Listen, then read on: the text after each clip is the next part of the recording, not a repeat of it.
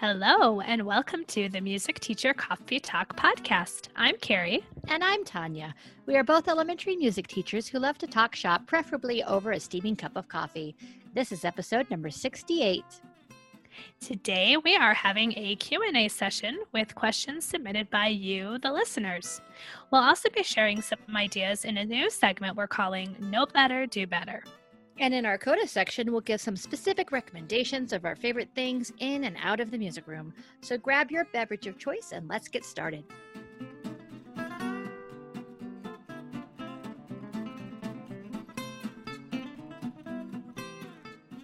And it's time for our main theme, some questions and some answers, as much as we can, from you, the listeners. So we put this out on Instagram and on Facebook and through our Gmail, and we got quite a few questions. Some of them were similar, and so we have smooshed some together, but we're just going to roll through these and do our best to answer them and I'm going to be as honest as possible, which might be a little embarrassing. Oh, well.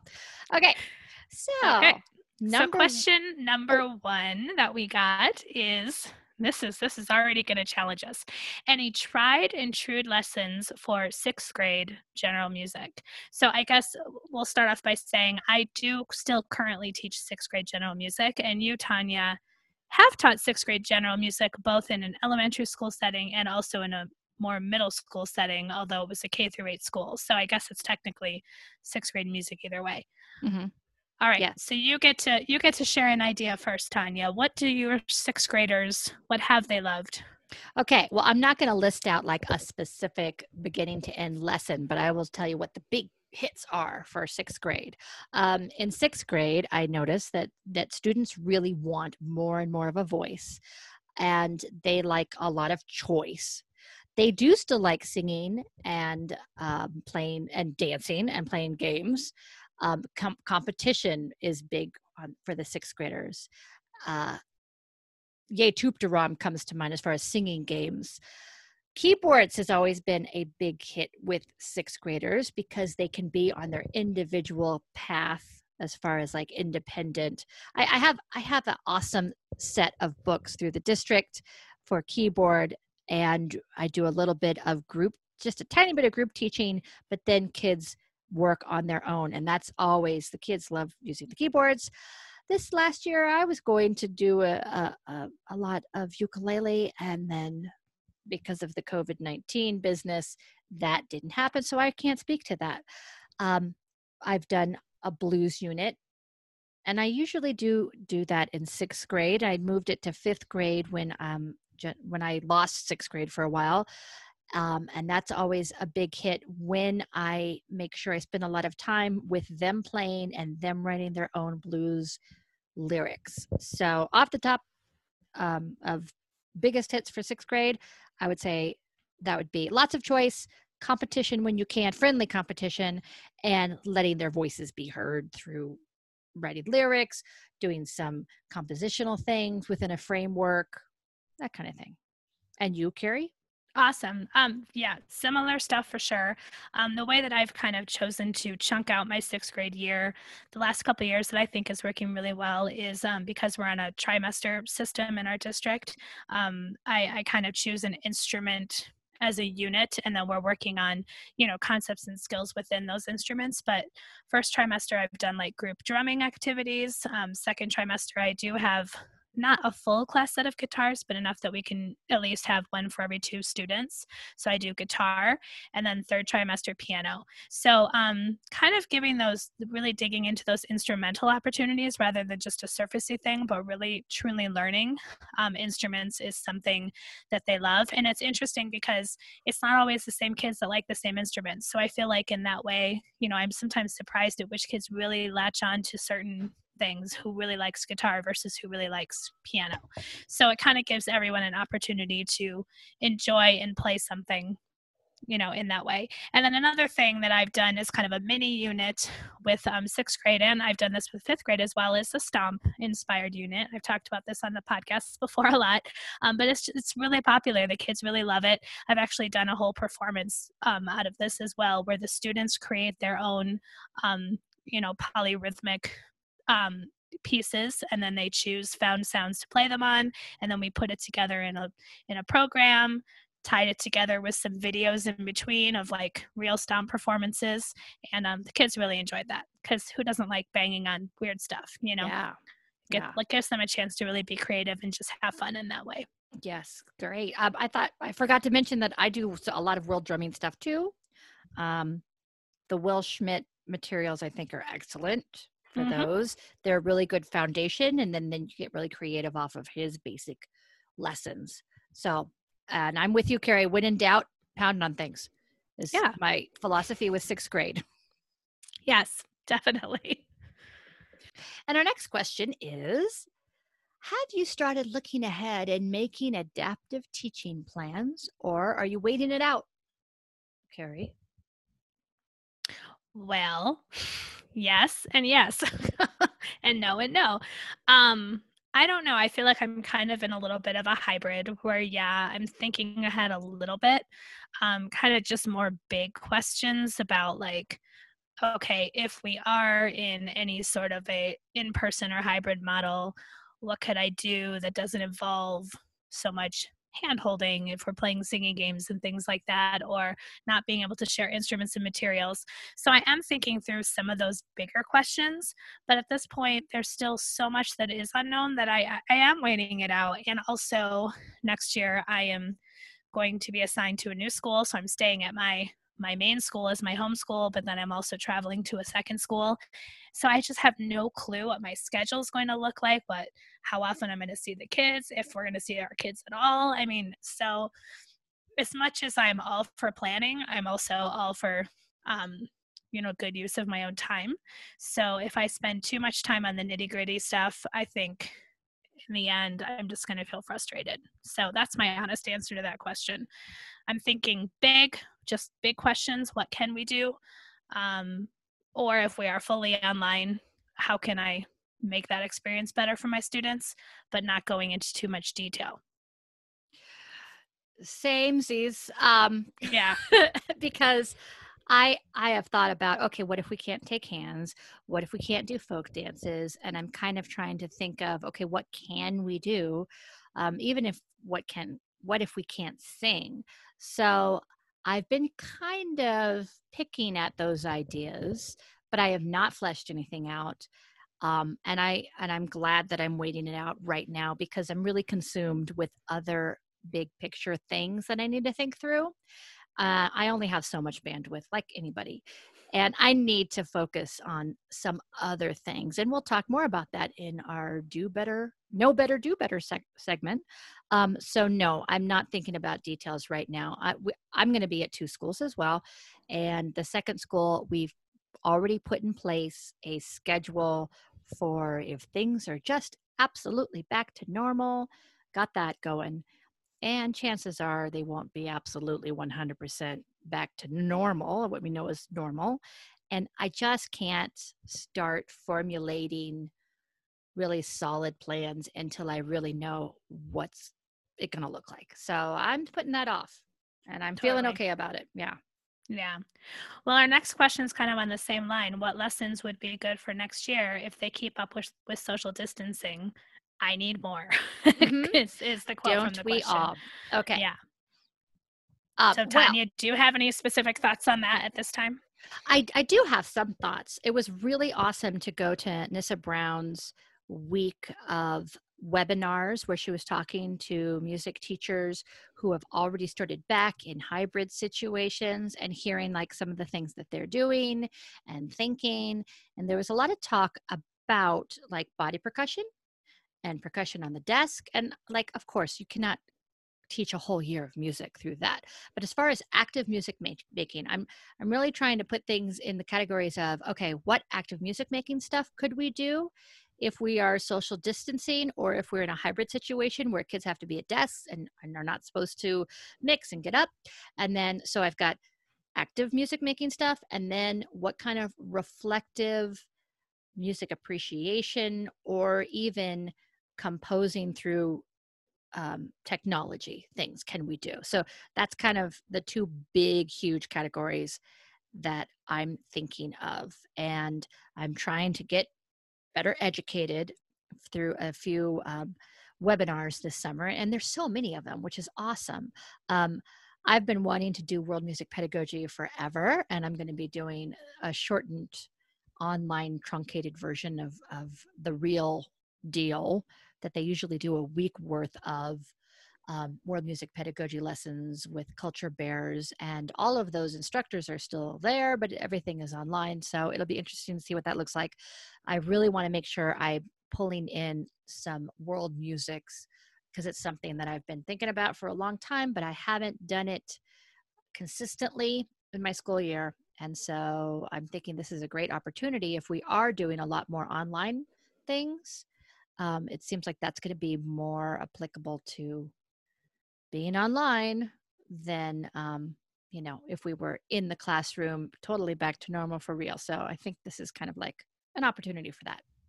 And how about you? Yeah. Yeah, same ideas.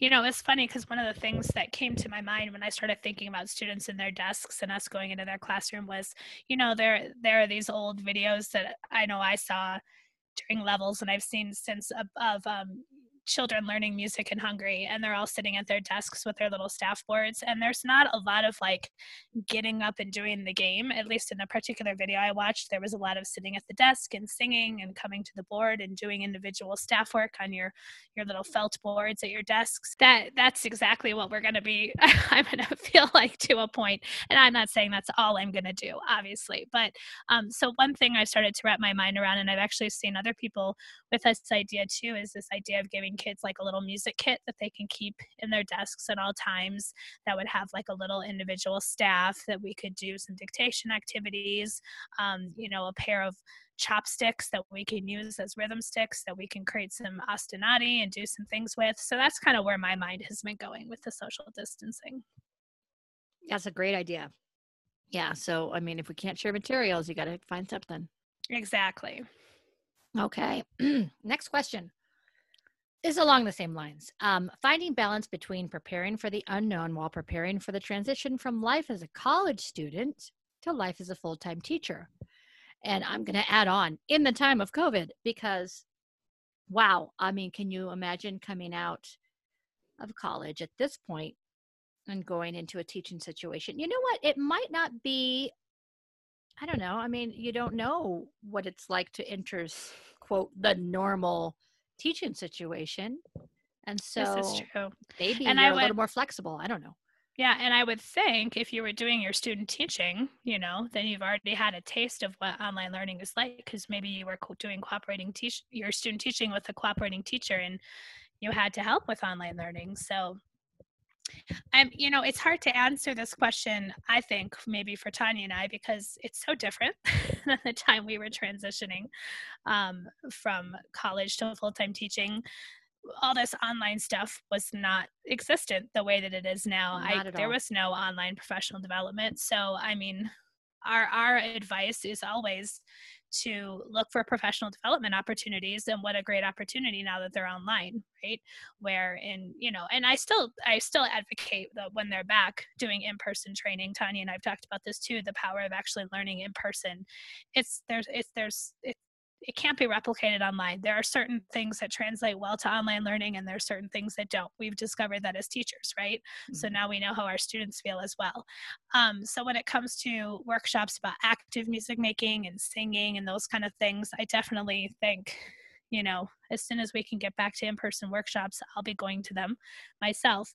But this is a great opportunity to be able to take advantage of professional development all over the world, literally, because there's such a need for it right now, and there's so much out there. Totally. So I think that's really where to start, is just especially look for free opportunities, where I'm going to go ahead and do a plug now, if that's okay, Tanya. Yes, do that. Here in Colorado, we have Rocky, which is our local Kodai chapter, and the Rocky Mountain Orff chapter, and they have teamed up to present a series of, I want to say there's 6 of them, or maybe there's 7 now, free 2-hour webinars. They're going to be on Tuesdays, 9 to 11 a.m. Mountain time. And there's a variety of presenters that are all local Colorado people. Myself and Tanya are both presenting. Tanya is going to be presenting on June 30th, and I'm going to be presenting on July 7th. And we'll definitely link to the information. And the registration page, but they're totally free. And so what a great opportunity just to get a little bit of professional development in on a Tuesday morning from a variety of folks here in Colorado. And you don't have to live in Colorado to do it. You just exactly. So that's just one opportunity. There's so many others. And actually in 2 episodes ago, so that would have been episode 66, when we talk about our summer plans, we actually listed quite a few professional development opportunities. Some of them maybe have passed by the time you listen to this, but if you listen to this fairly soon upon it coming out, go back and check out the show notes from episode 66, because we list a lot of opportunities there as well. And more have been popping up. I see on Facebook, I see on Instagram. So yeah. And I have a feeling that it's going to continue into the fall. I know, at least in the Kodály world, a lot of the Kodály chapters are really planning on having workshops being online, at least for the fall.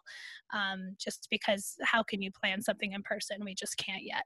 So not only look into your local, chapters, Kodály and Orff, but you can look into chapters all over. It's awesome. Yes. So how about you, Tanya? Preparing for the unknown, especially transitioning from college. Well, college was a very long time ago for me. But yeah. And like you were saying, I did not have technology like it exists now was not a thing. I mean, I'm aging myself, which is like, so I do it all the time. When I came out of college, the internet was not there. There was no internet. So that was very, very different. As far as the basic transition, like as a college student, I was really excited about being a musician and singing in the opera chorus and singing in my choirs. And that's a wonderful thing that you should definitely try to keep up in some capacity, because that's something, and I think I'm speaking for a lot of music teachers, that I wish I did keep it up right after college. But it kind of has faded away when other things take priority. And I think it's really important to be a musician who keeps on making music and keeps on learning. And it's also an incredible outlet when you're going through that first year of teaching, which, let's face it, I mean, as prepared as you could be, it's your first year of teaching. So there's going to be things that you are going to go through that you could have never imagined. And like Carrie said, professional development just has saved me. My first 3 years of teaching, I did do quite a few workshops, and that was what kept me going, because I realized that my undergrad music ed certainly did not prepare me for elementary music teaching. I think I got a lot of good choral stuff because, we were all going to be the next greatest choral director.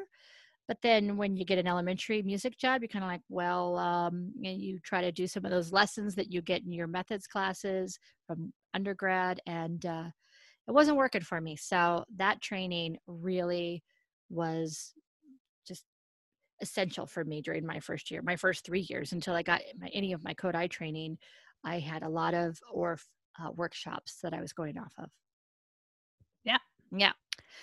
Okay. All right. Next one. When do we record our podcast, Tanya?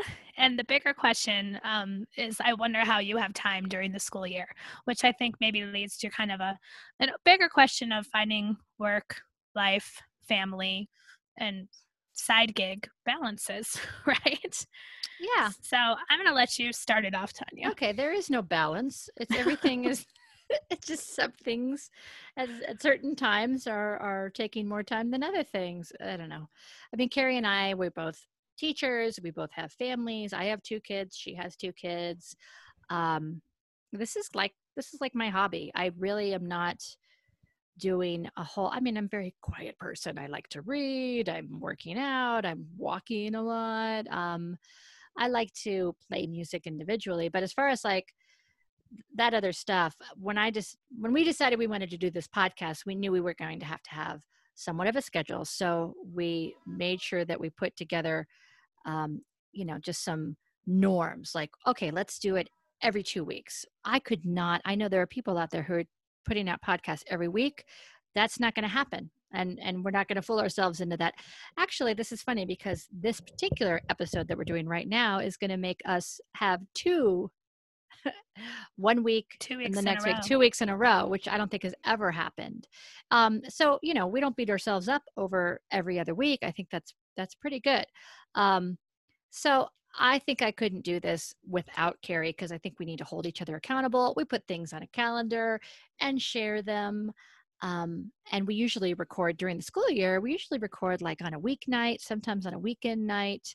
And I usually go over to her house to do the Yep. recording, which has worked really well to be in the same room. Right now, we are not in the same room because we're still sheltering. Well, what do we call it now? Safer at home. Yes. Yeah, and I'm a little more squeamish than most people I know, and me and my family have hardly been anywhere. We're starting to get out a tiny bit more, but honestly, um, I think that I think that the COVID is still real, so I'm not making lots of trips outside of my house, and so we usually record it in the evening, which is funny because we're not drinking coffee.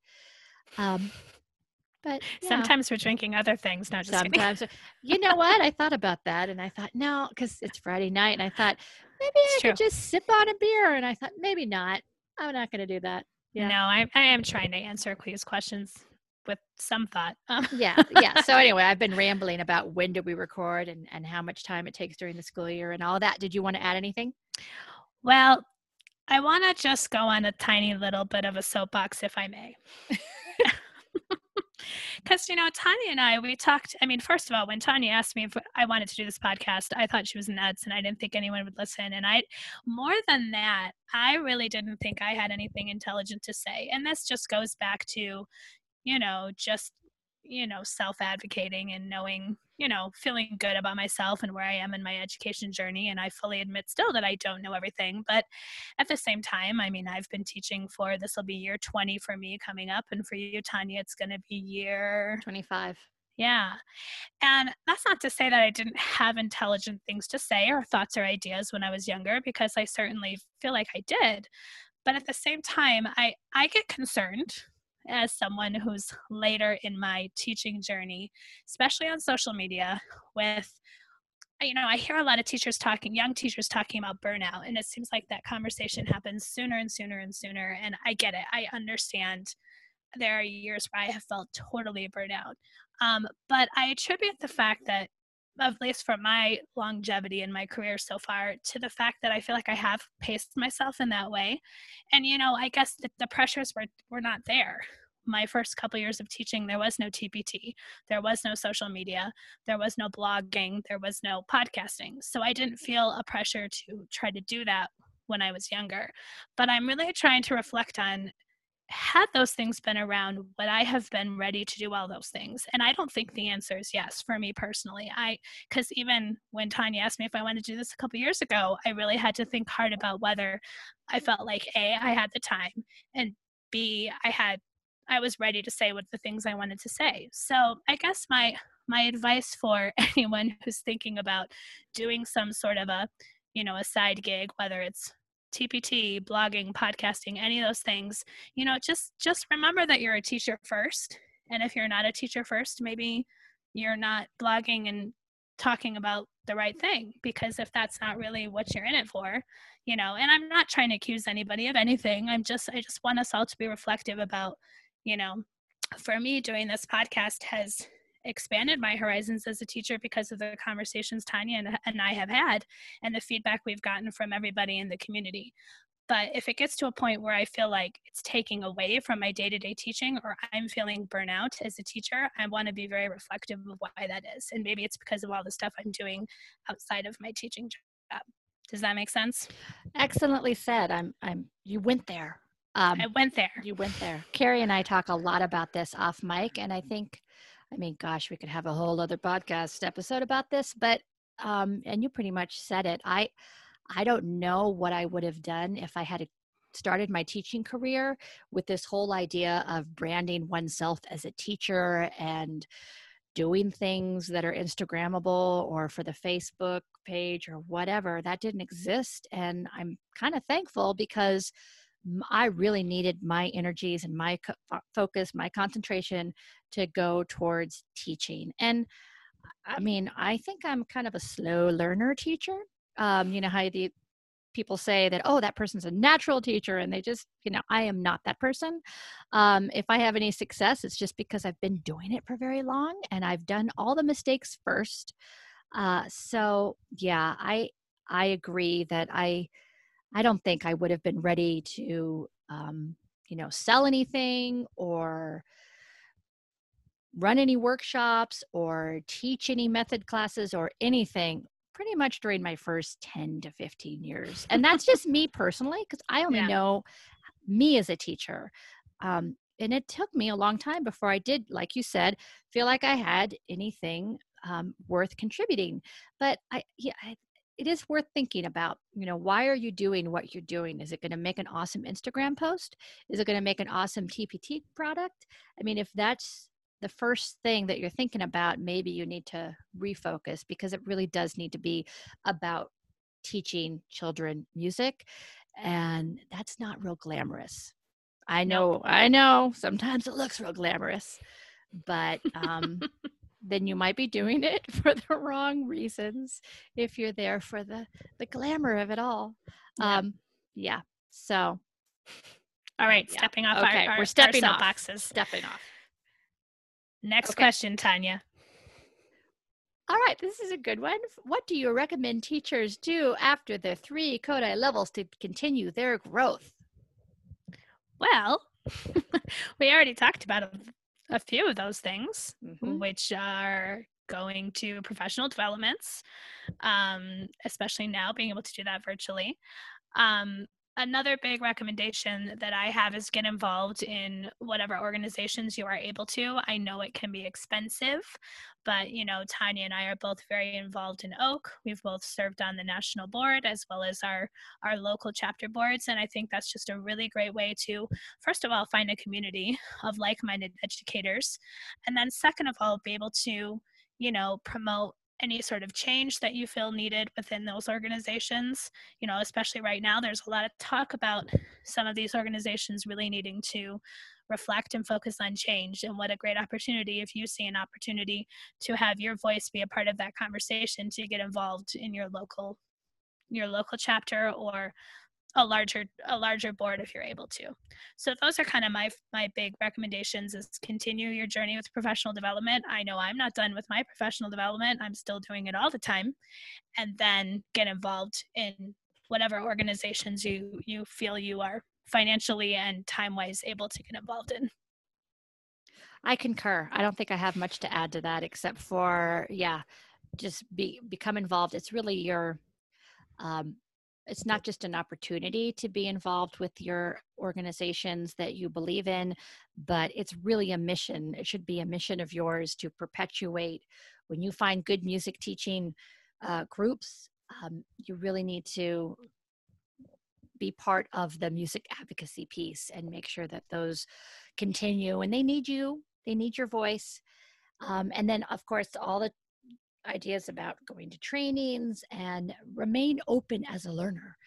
Just because you've been teaching X numbers of years doesn't mean that you know everything. And a lot of times you have to put your ego aside and just be willing to keep learning. And I'm doing it all the time. And whenever I am more ego-centered, then it always kind of hits me in the rear when I do that. So for sure. Totally. All right. And then this actually kind of leads well into the next question about learning. Are there any books you guys have read previously for the book club or not that you recommend? My goodness, I can't talk. So we're going to talk about our summer book club here in a little bit, but Tanya and I have done a summer book club for the last couple of years. So we can talk about those books or any other books. Tanya, I'm going to let you go first. Okay. So I'm going to assume that we're talking about professional music. Right. I think we should probably stick to that. Yeah. I mean, every once in a while we do give recommendations for like other not music teaching type books. Well, this is a time that we'll say that we're doing our book club. Music education and social emotional learning is our book for this summer. And that I think is a timely subject. As far as professional, sometimes some of the professional reading can be quite dry. If I were a brand new teacher, there is a book by Harry Wong called The First Days of School that I reread or at least pick through at the beginning of every school year. And it's not music teaching specific, but The First Days of School is an excellent, just getting your mindset going for school. As far as like music teaching and Kodai books, well, I mean, if your Kodai vision is if that's where you're coming from, all of the Susan Brumfield First We Sing volumes are invaluable. But especially I enjoy her collections of songs from England, songs from Scotland, Hot Peas and Barley. So, I mean, there's lots of collections. And so when you say reading, books that you've read that we would recommend, I'll admit that lots of these books that I've got surrounding me in my office right here, I have not read all the way through. I have read The Kodai Context by Lois Chokshi all the way through. And that book is kind of out of print. It comes and goes as far as like what kind of printing you can find that in. But that's something that is a good Kodai primer for sure if you haven't had to read that for your levels. Beyond that, there's, all of the ones that people usually recommend. The Kodai Today by Houlihan and Taka is an excellent resource as well. And I admit I have not read that to cover. So. Yeah, I agree with all of those. I mean, those Kodai Today and Susan Brumfield's First We Sing, the teacher edition, were both on my list of books that I really actually wanted to really truly read. And really dig into more than I have been able to in the past because they're books that are on my shelf but haven't read them all the way through. I do want to give a shout out to our last 2 summer book club readings because I know I'm just pulling my volumes down so I can make sure I get those titles right. So I have mine in front of me here. So last year we read Teaching for Musical Understanding by Jackie Wiggins, which is a lot about oh gosh, how am I going to be able to summarize this up really well? It's extremely conceptual and it makes you rethink. It's really, to me, just about kind of what is like student driven learning looking like in the music room, because so much of what we do in the music room kind of defaults to being teacher centered. And so really pushing back past that to kind of more of a project based learning model or constructivist teaching model. That's kind of the word I was looking for that I couldn't think of a second ago. And I think especially right now with our journey into online or hybrid learning or just having to learn differently, I was hoping I might have time to reread it or at least skim through it and look at the things that I highlighted. So yeah, that's what we read last summer. And then the summer before we read World Music Pedagogy, Volume 2, Elementary Music Education.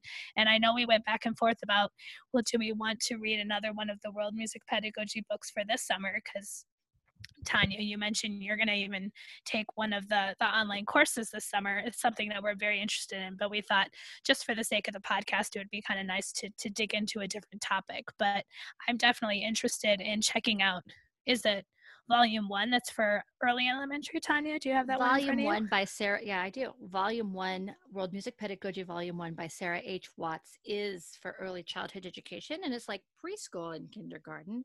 Yeah. I ended up getting most of them, and I really wanted to do a shout out because this is the one that is going to be my big focus this summer. I mean, beyond the one that we're reading for our book group, is Music, Education, and Diversity, Building Cultures and Communities by Patricia Sheehan Campbell. So Dr. Campbell is well known in the world music pedagogy. I mean, she fosters these programs, has fostered these programs. And yeah, so this book is fantastic. Like, I have not read it all the way, so I feel like I shouldn't speak to it. But let me just read the prelude. Is Powering Cultural Understanding Through Music, which is pretty much where my brain is right now. And I think it also works really well with the possibilities of us being a hybrid or online. So that's going to be my big focus. One of my big focuses, Music, Education, and Diversity, Patricia Sheehan Campbell. Yeah. All right. Next All right. question. What's the next question? Where are we? Number 8. Number 8. To what extent will you continue to teach your Kodály sequence next year, especially if you are online or hybrid teaching? You get to answer that one first. Oh, yikes. Well, it depends, doesn't it? It just really, truly depends. I want to continue teaching my Kodály sequence. I'm not gonna say I'm ready to like say, well, forget all of it and throw it away, because I think there's value to the Kodály sequence. What I'm really reevaluating, however, are the resources and materials that I'm using to teach that Kodály sequence, and specifically around, decentering whiteness and getting more diverse literature into my sequence. So, kind of piggybacking on the last question about books, another big goal of mine this summer was, in the last year especially, I have been purchasing a lot more multicultural, or just basically not, American white tradition songbooks from all over the world, and also here in America, but not white America.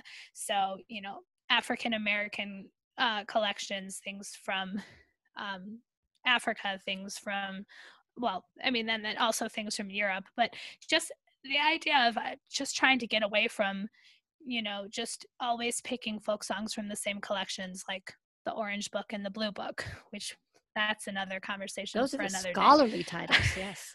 right. So my whole point being that I have a lot of resources and song collections that I haven't really had the time to go through and start pulling songs out and looking at them and going, oh, and then I should also say Latino song collections, Hispanic folk songs, because a large population in one of my schools I teach at is I have a large Latino population. So I want to make sure that I'm doing better by my students by giving them a more diverse collection of songs to sing. And then based on that, I might be changing my sequence up a little bit, because that is what we have been told to do as Kodály educators, but that's not something I have been as reflective about as I should have. So all that to say, I still think that music literacy is important. Tanya and I have had little conversations here and there about what is music literacy, and that might be a whole nother podcast episode in itself. But just the idea of, if we're still talking about traditional music literacy in the Western European tradition, how can we still teach music literacy but with a much more diverse and representative body of songs to teach from? Yes. That's my long answer to that short question. Excuse me. This is a huge question right now. It's a huge question all the time, but there's a couple of things that are driving me to really reconsider the sequence, but also reconsider the importance of sticking to a sequence if we are online teaching or if we are hybrid teaching.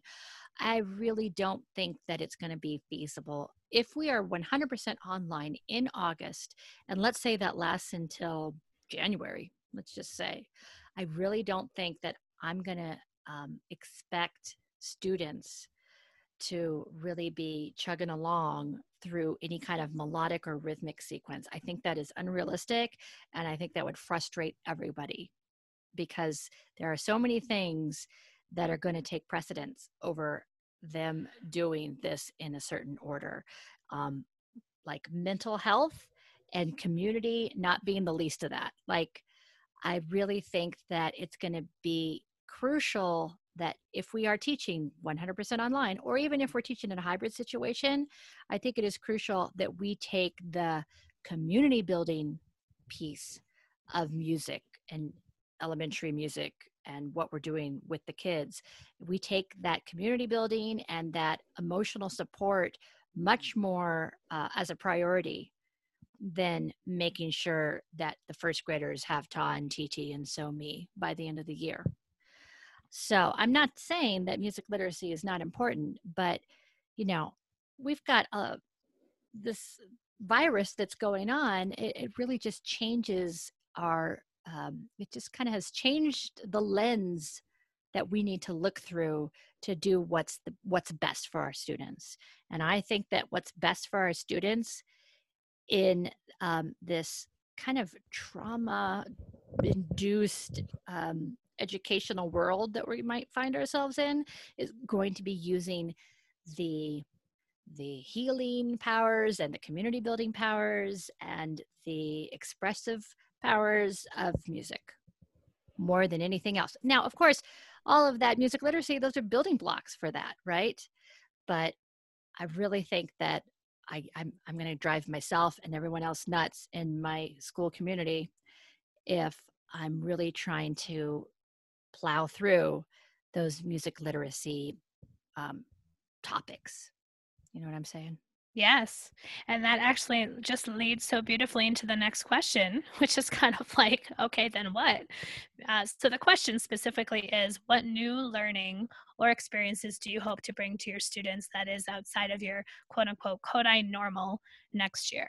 So assuming that what we mean by Kodai normal is focus on music literacy, but also the focus on singing and singing games. So what things are you hoping to include? You've already mentioned a few of them a little bit, but what do you Well, think, Tanya?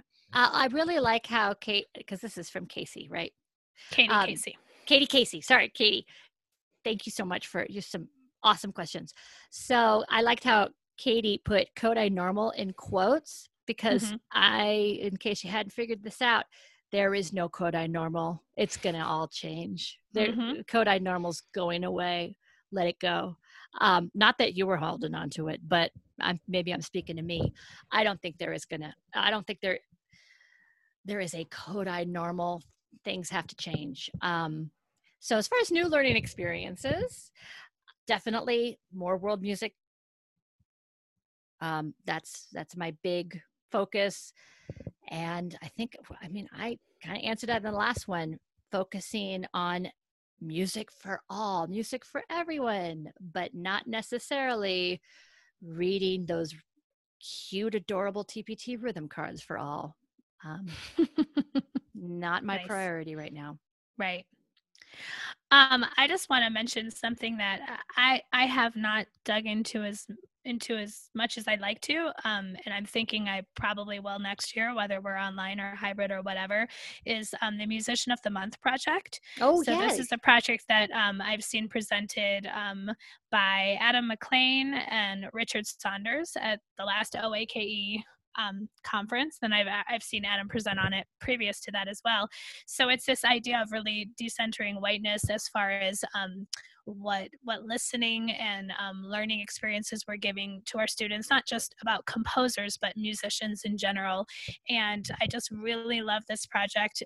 They have a wonderful website, so it's musicianofthemonthproject.com, and it's just really comprehensive as far as the variety of musicians that they're featuring and the depth of the research that's being presented on this website. And then of course you can take it and run with it any way you want.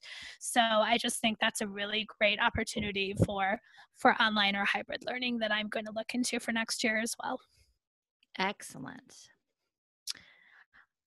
All right, our last question. I'm sorry, that's all me. All right, What might you be reading, learning, or exploring to become more culturally responsive in your teaching next year? And she put in parentheses, this is no way to say that you weren't before. I'm just thinking in light of recent events. Oh, no offense taken. No, because we know we all need to do better. There's always learning to be had. Oh, yes.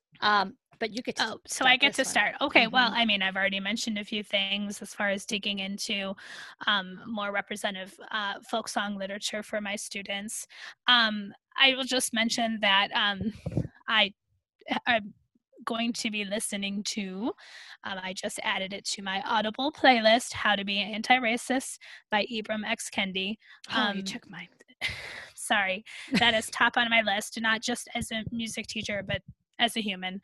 And I'm going to listen to it because, well, we talked about this in the last podcast.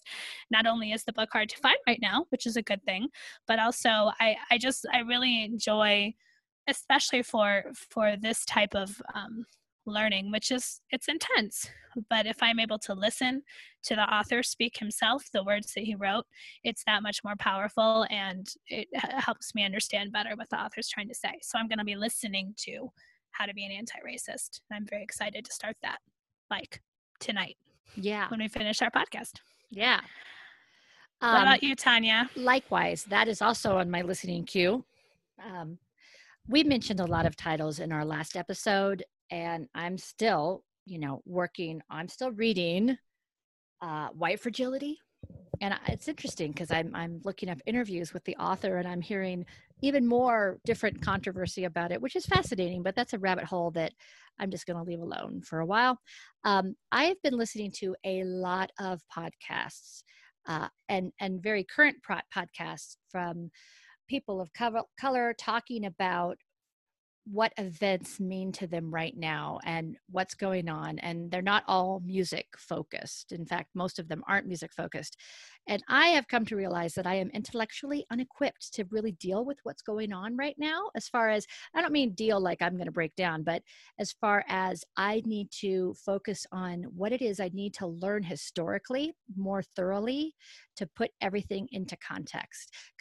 And so I'm going down many rabbit holes. I'll hear something on a podcast. One of my favorites is Code Switch, which we talked about last time.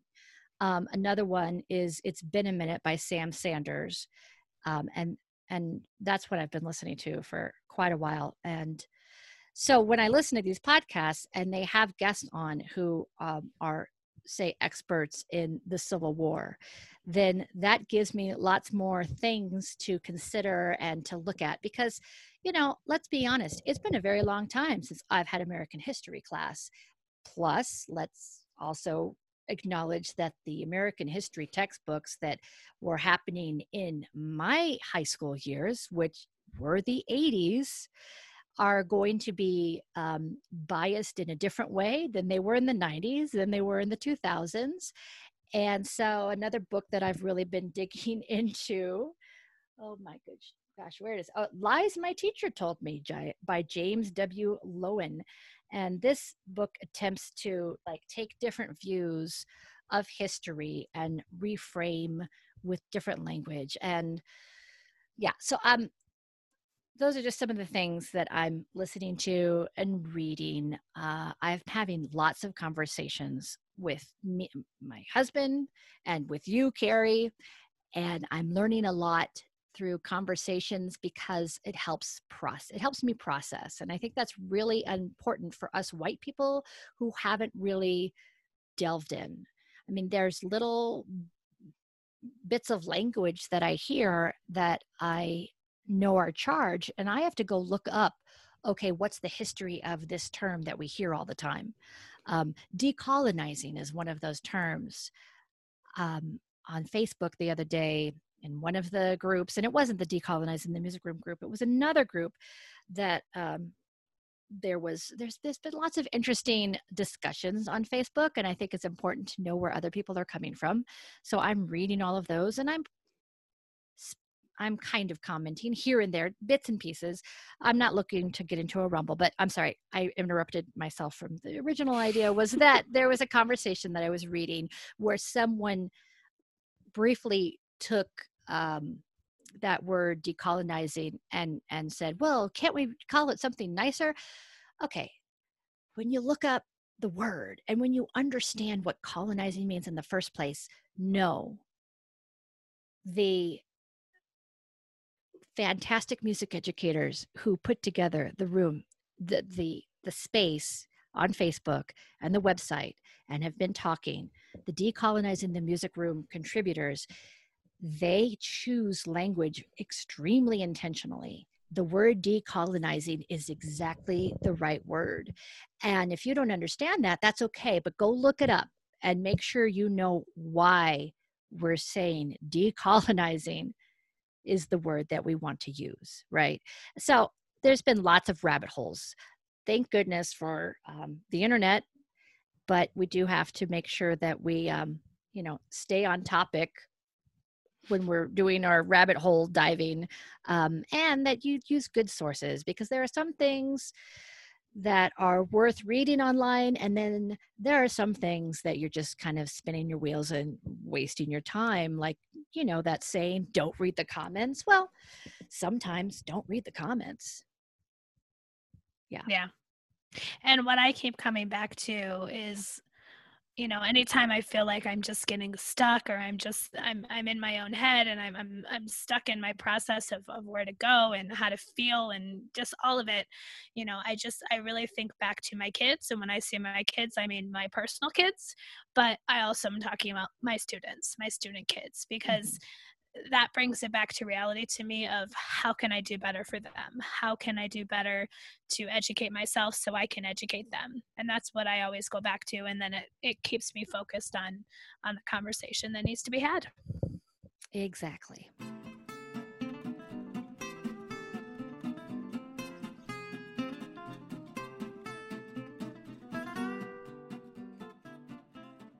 So, we are going to start a new segment today that is timely, but it needs to happen. And this is a segment where we are just simply titling "Know Better, Do Better," alluding to the famous Maya Angelou quote about if you know better, then you do better. That's a very simplified version of it.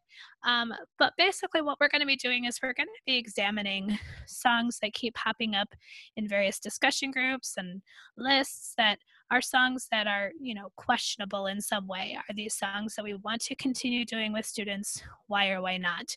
Because there's something about their past, why they were written, the lyrics, the subject matter that is questionable. And so we're going to analyze, or we're going to research one of those songs and kind of share the research that we have discovered, and then kind of where do we go from here. If we're going to take it out of our classroom repertoire, is there something that we're going to put in its place that serves the same purpose, or not, depending on what the song is.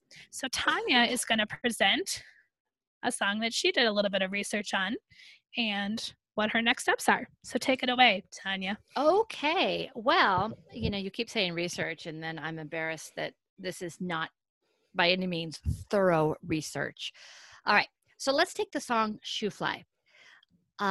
This is a song that I have done for years and years. I also, to my Kodai students in the summer, show a fabulous section from a Jill Trinka concert where she sings Shoo Fly. This is something that I have always accepted as a song that is perfectly fine for the music room. However, this is one of those problematic songs. And I know that it's been brought up many times, and we've mentioned it here as well. And I think we've linked to it, and we will link to it again. There are lists out there. Lauren McDougall is a fantastic music educator. She is the program director and an instructor at the American Kodai Institute. And she started a list where she did some research on some specific songs that are problematic, and she gives a little information about why this is problematic, and then she provides links to places where you can follow through.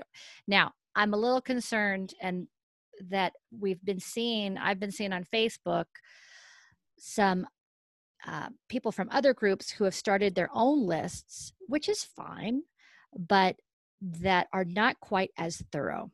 I have one on my laptop right now that a Facebook group from, I can't even remember the name of the group, but that people have started putting together. Now, when we talk about researching and looking into a problematic song, blogs are not going to be the end of your research. It can be a start.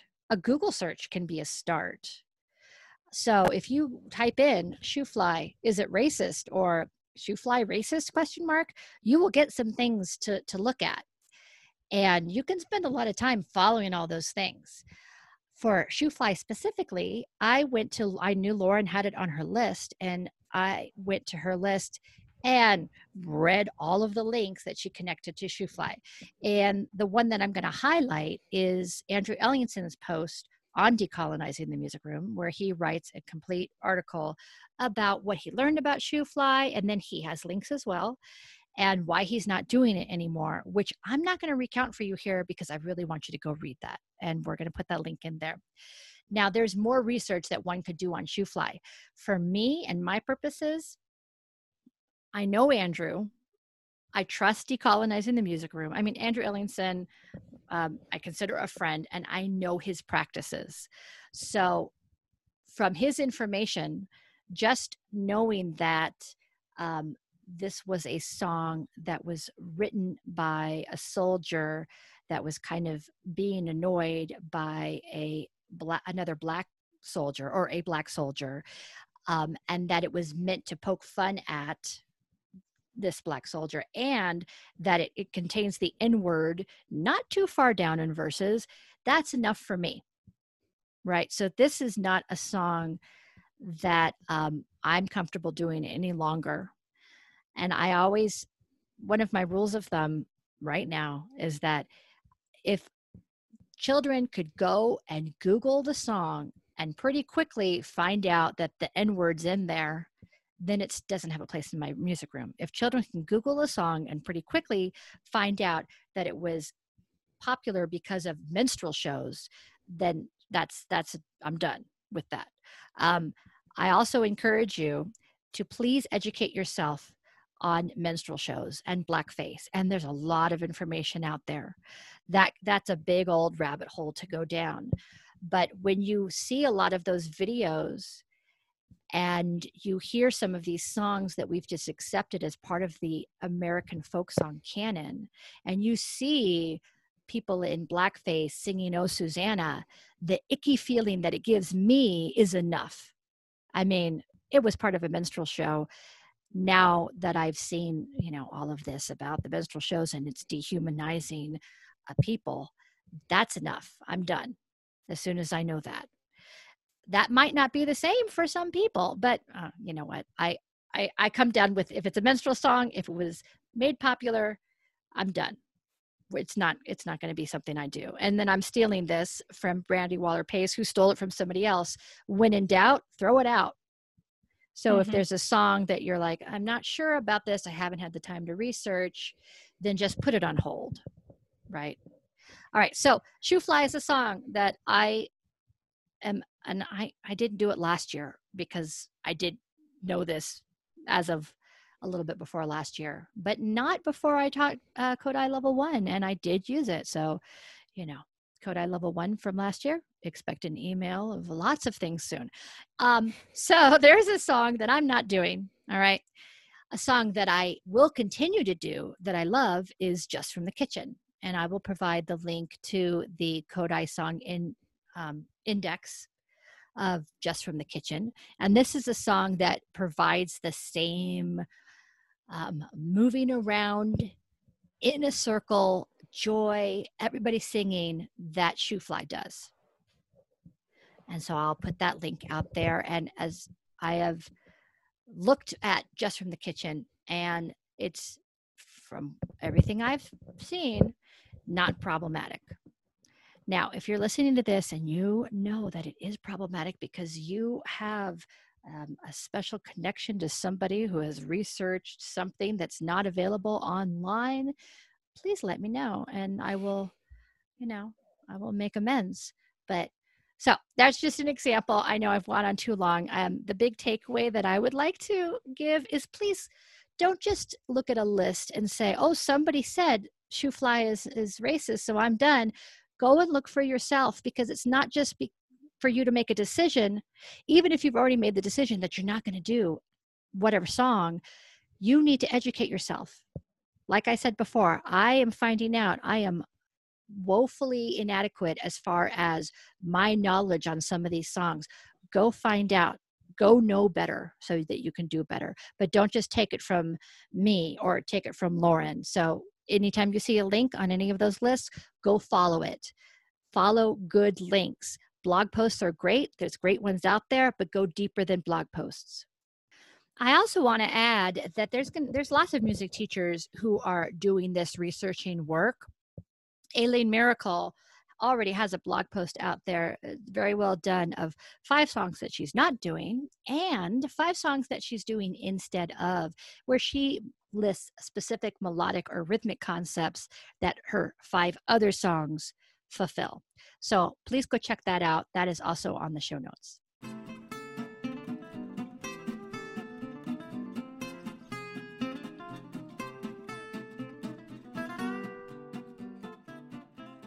And it is time for our Coda section, where we share something we've been enjoying, processing in or outside of all outside of the music room. Carrie, what you got? Okay, so I'm gonna do a quick professional and a quick personal.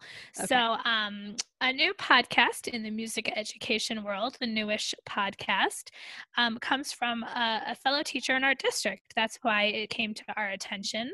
Lindsay Gardner, who is a band teacher, has started a podcast called Leading Band Through COVID Land. And even though I am not a band teacher, I've listened to a few episodes, and I think it's just a really great listen because of just some of the out of the box thinking she interviews different band teachers from around the country, and just some of the out of the box thinking that they're coming up with can definitely be applied to the music room. And then obviously if you teach instrumental in any way, definitely give it a listen. So shout out to Lindsay and Leading Band Through COVID Land. Tell it's a your great band new podcast. people. Yeah, spread the word. And then a quick personal recommendation. I have really been enjoying a show that, I always feel like I'm like 8 seasons too late to anything that I recommend, but I've been watching How to Get Away with Murder because, I like my murder stuff, and I don't know why it took me so long to watch this. And of course, it's very kind of silly drama on top of, they get into some real stuff too, but it kind of has a slight Grey's Anatomy feeling to it where it's a little over the top, but it's good. And if you're just looking for something fun to watch and you don't mind the murdery stuff like me, check it out. It's on Netflix. How to Get Away with Murder. Yeah. And I think there's a new season that's about to be added to Netflix like soon. So you'll have lots more to watch if you're just starting to binge it like me. Nice. All right. How about you, Tanya? What have you been enjoying? Okay. Well, as I said previously, I am listening to things mostly. And I'm listening and walking around my neighborhood and then talking to you and my husband about all the things. So I wanted to recommend, we already talked about the Score podcast. Yes. And it's, again, mostly band centered, but their latest episode, they talk about white fragility in music education, is excellent.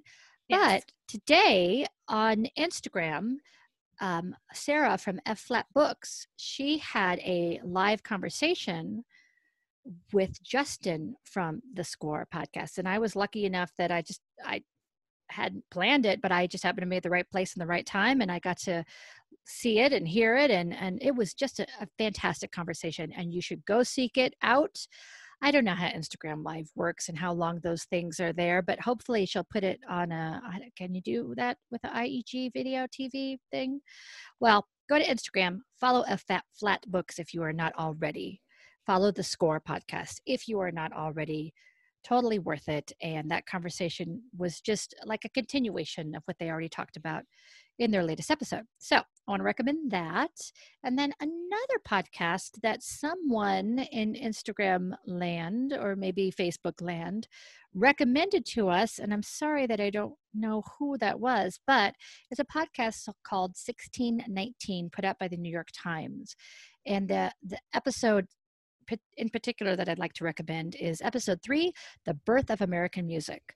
It is so well done, and it talks about Black music being like so much a part of like all American music that the narrator of this podcast starts with yacht rock. Are you aware of this genre, yacht rock? No. Oh, well. All right. So we're talking Kenny Loggins, the Doobie Brothers. It's all music from like 1975 to like 1984, and it's music that I associate. I've got a nostalgia for of being in the car while my mom is running errands type of music, but it's very feel-good music. But he starts with that genre, and then he goes into how yacht rock is obviously influenced by gospel sounds, doo-wop sounds, vocal stylings, and then he goes out from there. It is such a well-done episode, and if you want to get your music geek history, stuff on, really enjoyable. So the cool. Music, 1619, episode 3, The Birth of American Music.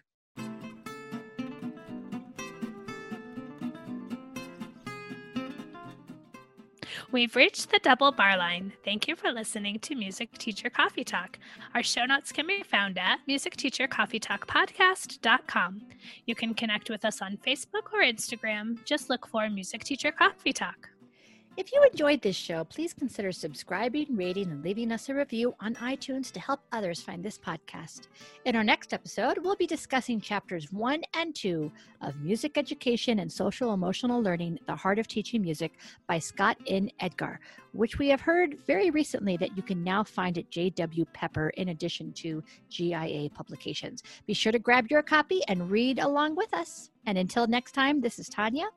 And this is Carrie, wishing you happy musicking.